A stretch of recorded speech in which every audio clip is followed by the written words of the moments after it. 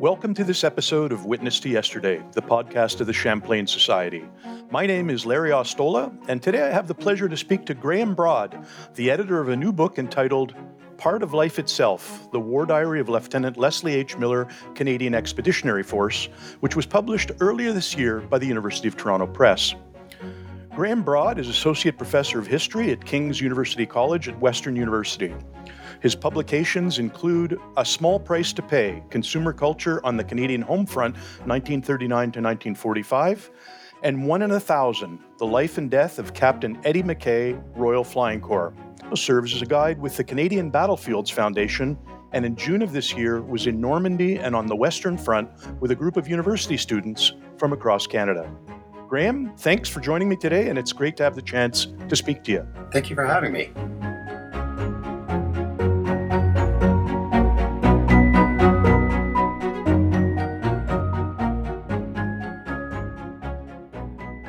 So why don't we start with the author of the War Diary? Who was Leslie Miller? Where was he from? And what did he do prior to his enlistment in the Canadian Expeditionary Force in 1914? Yeah, Les Miller was born in 1889 in Milliken, Ontario, which is essentially Scarborough, Ontario now.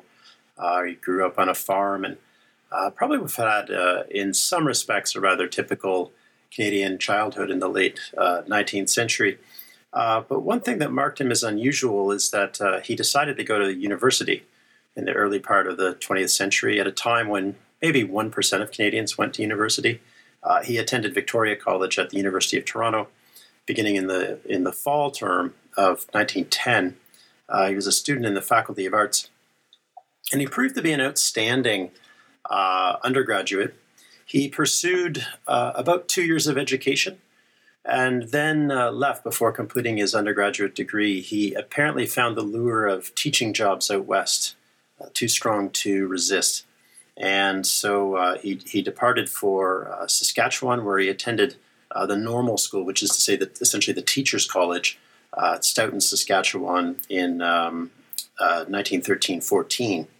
And that's where he was. He was actually working as a teacher in Stoughton, which was then and is now a very tiny community in the southeastern part of Saskatchewan.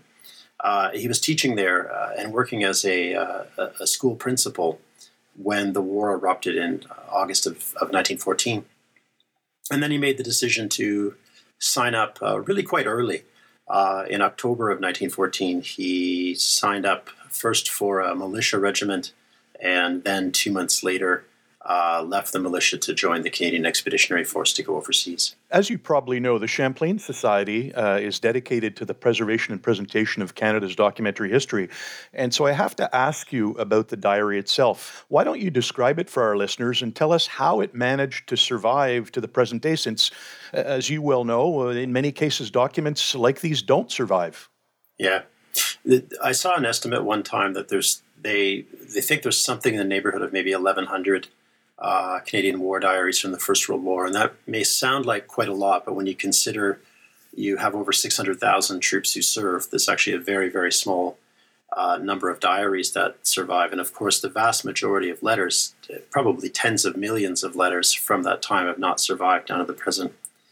So Miller, as I mentioned, he initially joined a militia unit, and it's important to understand that for most of the First World War, the Canadian militia and the Canadian Expeditionary Force stood apart from one another. The militia did home front duties, but for ambitious young men who want to win the Victoria Cross, the CEF was where it was at. Right? You wanted to get overseas, and so he left the militia and joined the Canadian Expeditionary Force.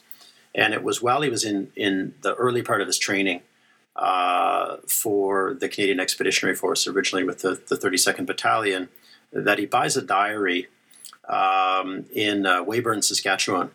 And he begins to take notes in that diary in January of 1915. He backtracks a little bit, filling in what had happened to him up to that point. And that's the diary that he takes overseas with him. And over the course of the war, he filled 3 handwritten diaries in all. They comprise about 400 pages of writing, plus numerous illustrations. He was a pretty good illustrator. And at least one of the 3 diaries he sent home during the war.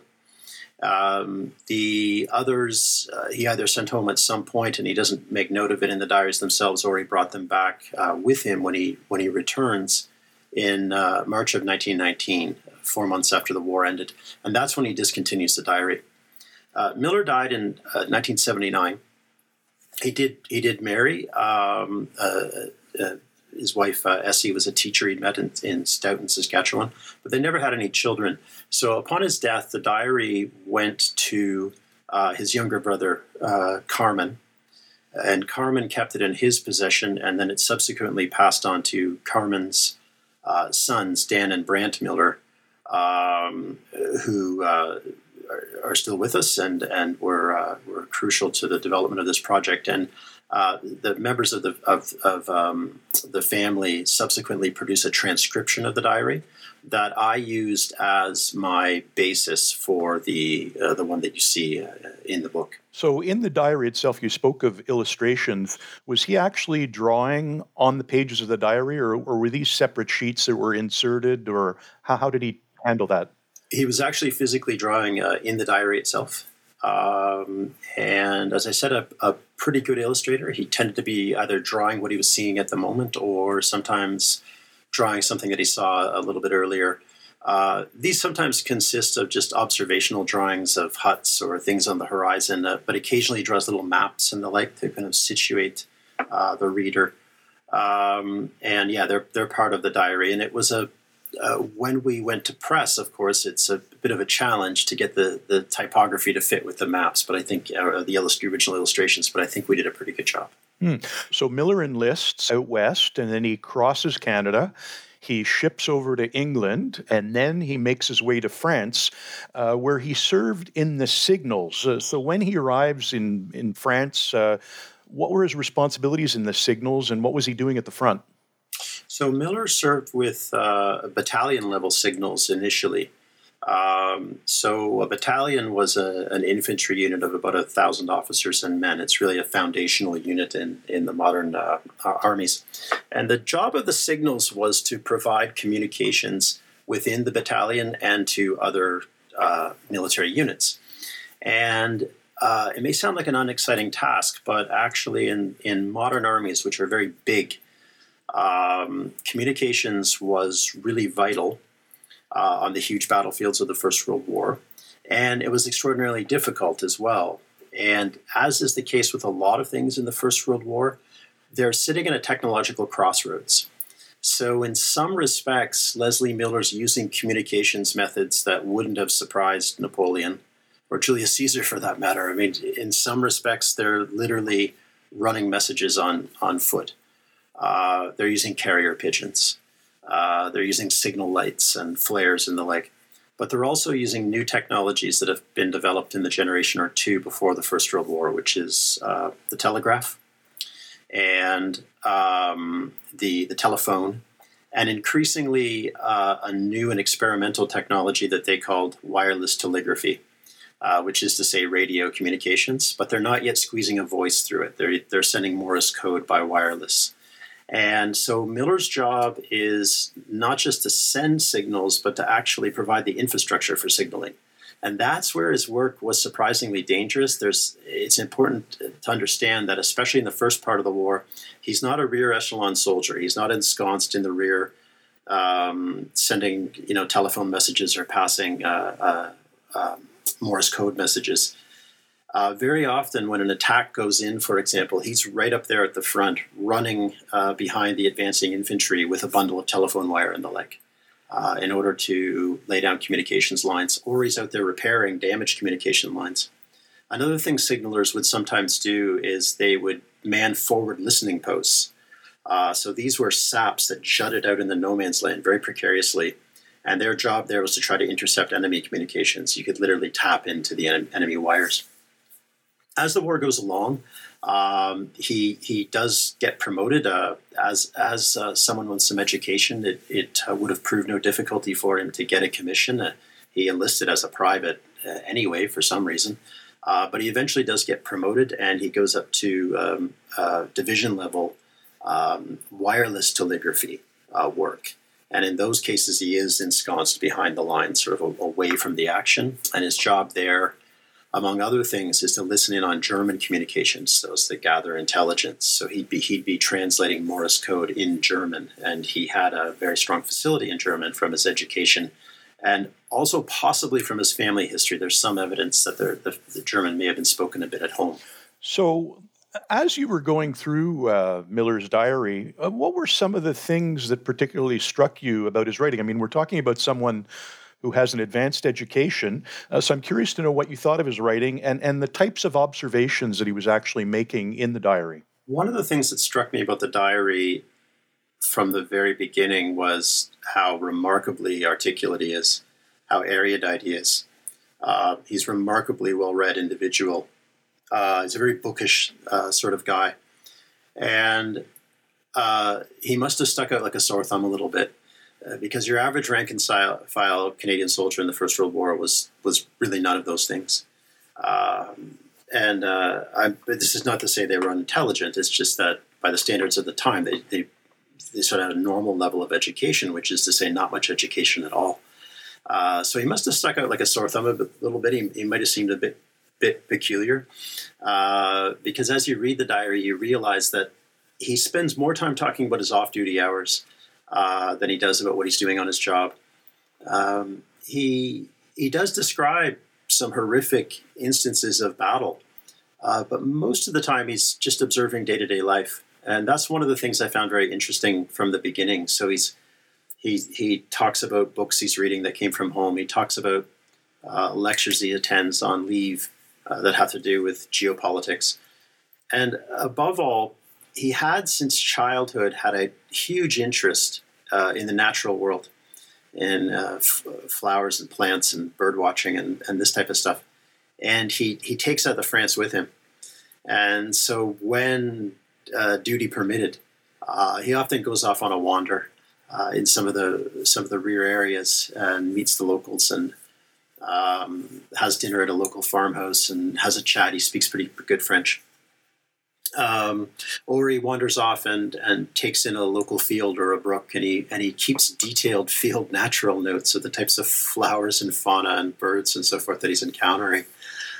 So even amongst all this absolutely horrific war, really beyond imagination, hellish environment, he always takes a moment to reflect upon what's beautiful, what's delicate in the natural world, and he feels that these are very important things to preserve. That's an excellent point that we're going to come back to a little later on in our conversation, Graham. But one of the things that I was struck by going through the diary was something that you mentioned was the sheer number of books that he found the time to read while he was at the front. I mean, he references many popular novels, many authors who were very well known in the day, and he continued to be an active reader.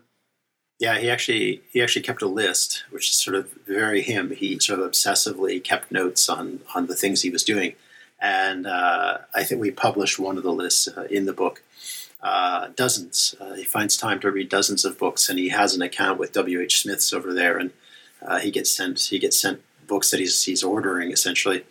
And so part of his job on Signals was to sit by the phone, sit by the telegraph, in order to pass messages. And so in between passing messages, when it's relatively quiet where he is, he finds all kinds of time to read. And so he's reading books of poetry, he's reading novels.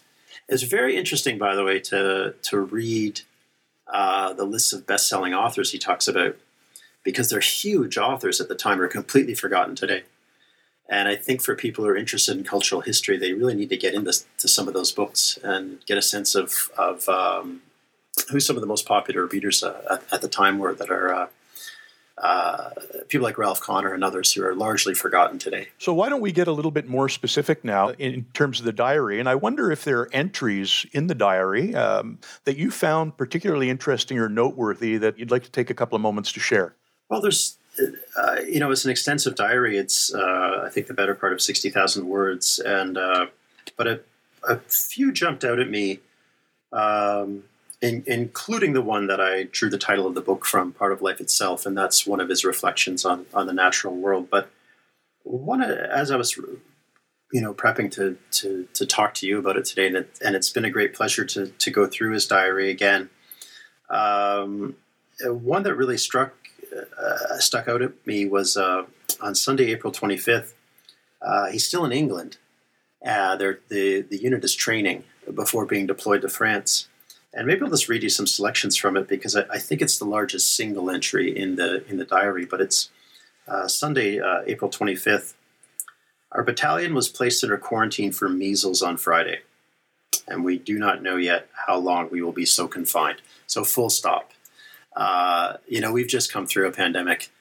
And here's an age where communicable diseases were still a major killer, especially of young people.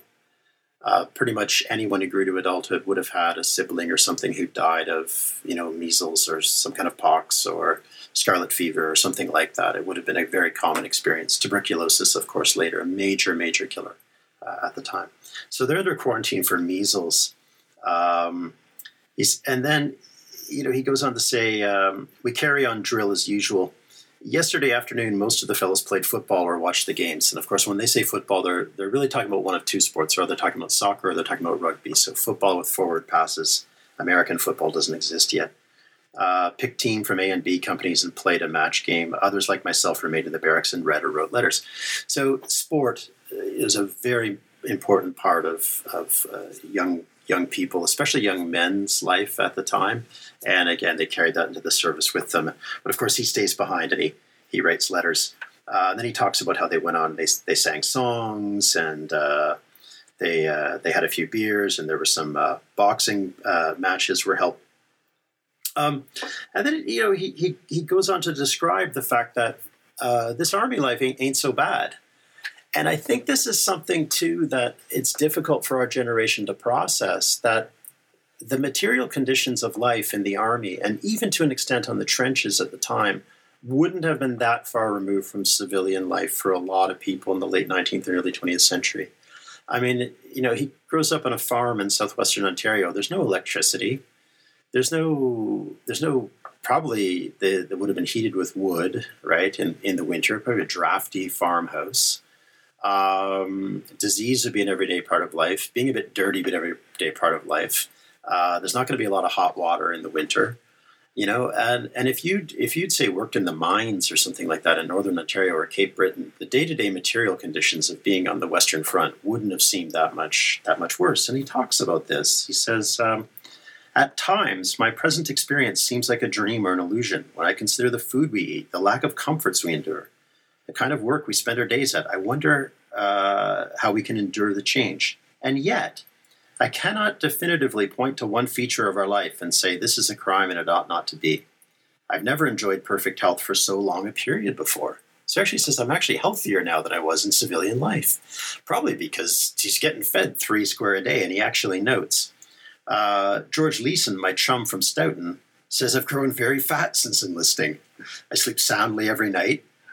Blankets seem to give as much comfort and warmth as proper clean sheets and bedclothes. We keep reasonably clean here, as in civilian life. We all have warm, comfortable clothes we need.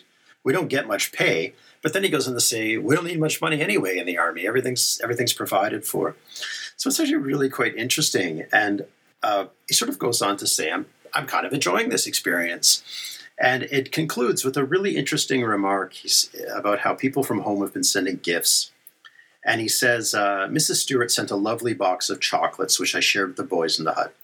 The people of the maritime provinces are intensely loyal. Such gifts and letters are much appreciated by us. You can get nearer to a soldier's heart with a box of candy or a cake than with all the fine words or polished speeches of praise that could ever be written or spoken. Yeah, that's lovely. So just building on the point you were making about the way in which he wrote his diary and so on, one of the things that struck me as I went through it was how remarkably dispassionate and matter-of-fact he seemed to be about what he was experiencing and about the extraordinary circumstances that he found himself in. So when I was reading, I was thinking, Was he writing this diary for his own future recollection, or was he writing in terms of shielding perhaps others from some of the experiences that he was actually living? And I wonder what you think of that. I wondered myself as I was writing it, and to such an extent that I even wondered if at some future date he hadn't made corrections or adjustments. But having seen the scans of the originals, I don't see any indication of that.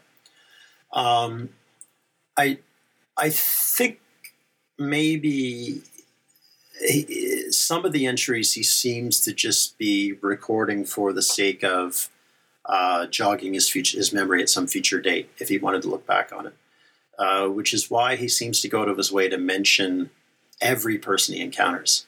And he mentions hundreds of people, and I do my best to try to run all these people down and inform the reader who they are. He mentions every little town he passes through and so forth.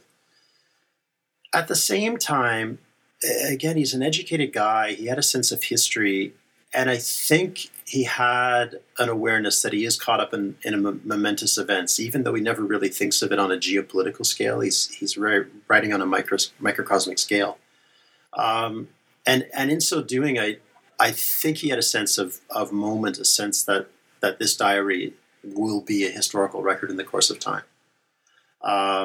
Especially early in the war, I think. Later in the war, his diary writing falls off a bit until the very end of the war when it picks up again.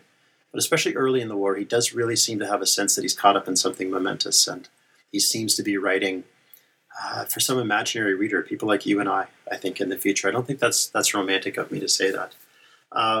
You mentioned about shielding people from the horrors, and he is dispassionate when he writes, and yet, one of the other passages that struck me was that at times he does recount really grisly things, and he recounts in June of 1916 going through what was called Maple Copse.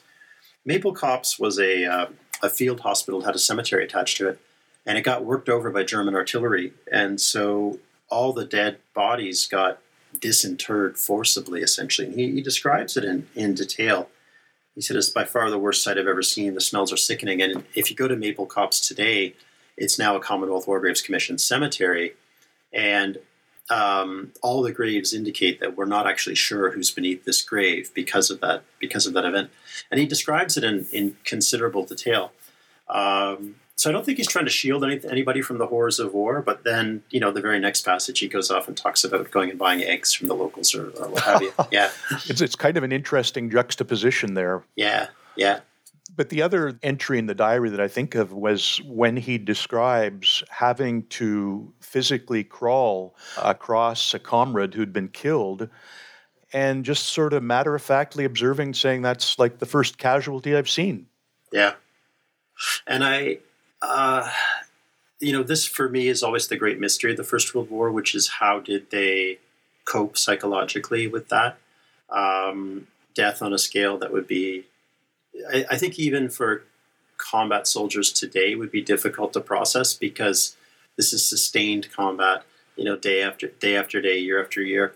And of course, many of them didn't cope. We have to remember that there was what they called shell shock at the time that we might call PTSD today or something. Did happen to a lot of people, but others find a variety of different coping mechanisms to get through. And Miller's main coping mechanism seems to be comradeship with the other soldiers who he thinks the world of. He never says an unkind word about any other soldier that he knows, and the world of books and the world of flowers and fauna and the natural world. That seems to pull him through these occasionally terrible things that he recounts in the diary. Again, as you were going through it, were there other things that maybe surprised you or gave you cause for pause, as you were thinking about them? There were a few things.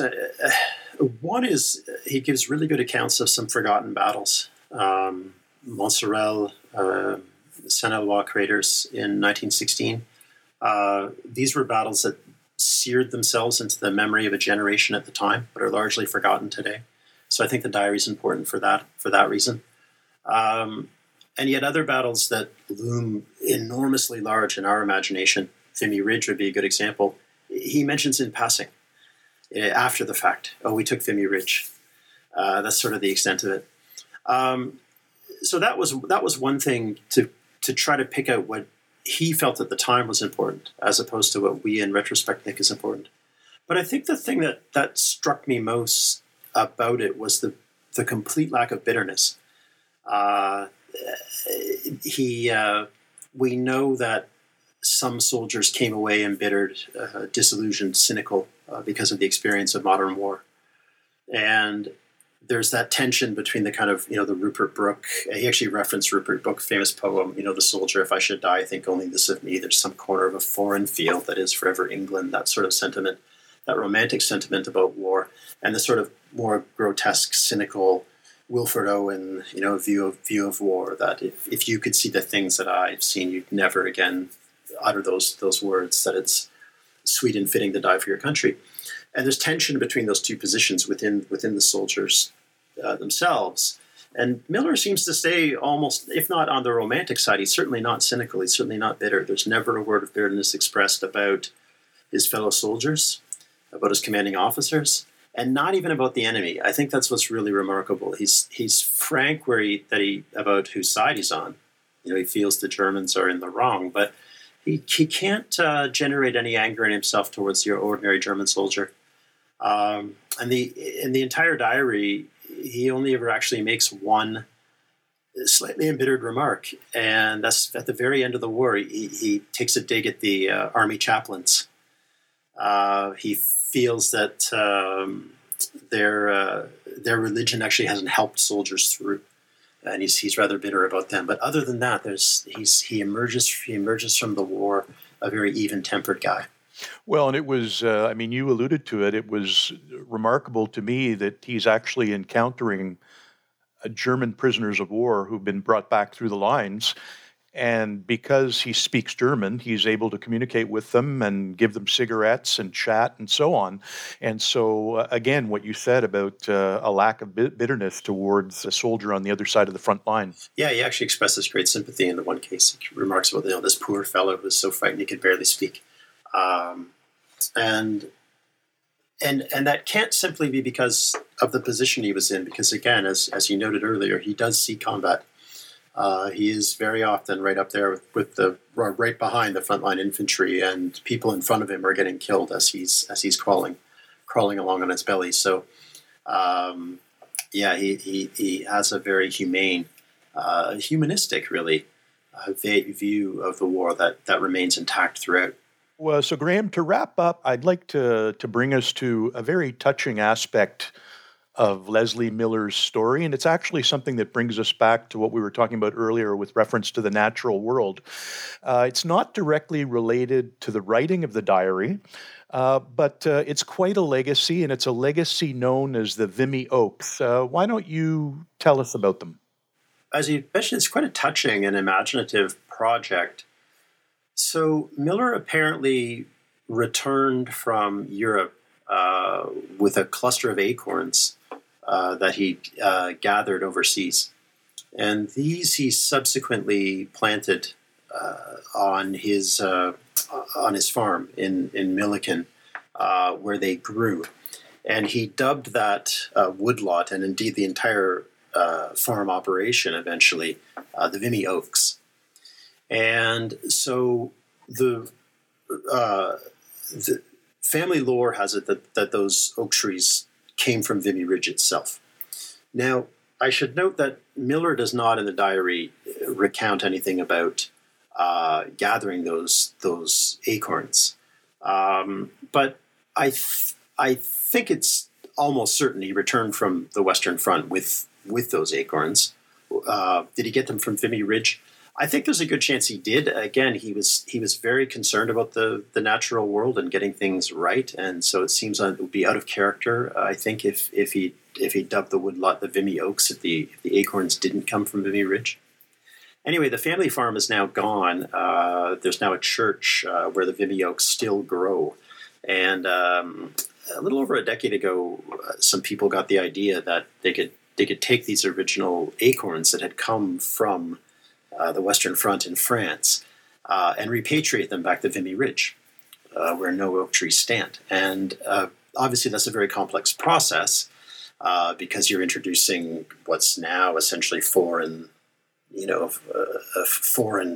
species, invasive species, but they've managed to do so in cooperation with the French government. And so there, if you go to Vimy Ridge today, there are Vimy oaks growing from Les Miller's acorns back at Vimy Ridge at the visitor center. And there's also a Vimy Park that's being created near the base of the memorial, just down the road from where you enter the memorial.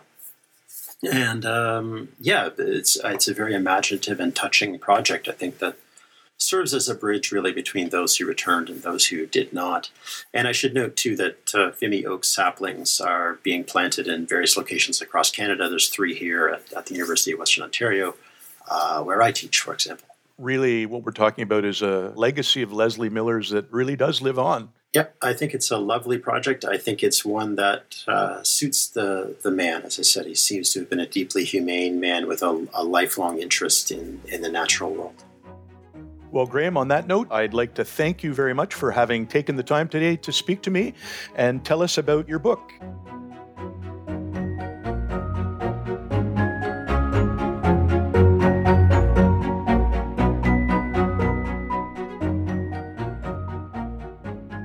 My guest today was Graham Broad.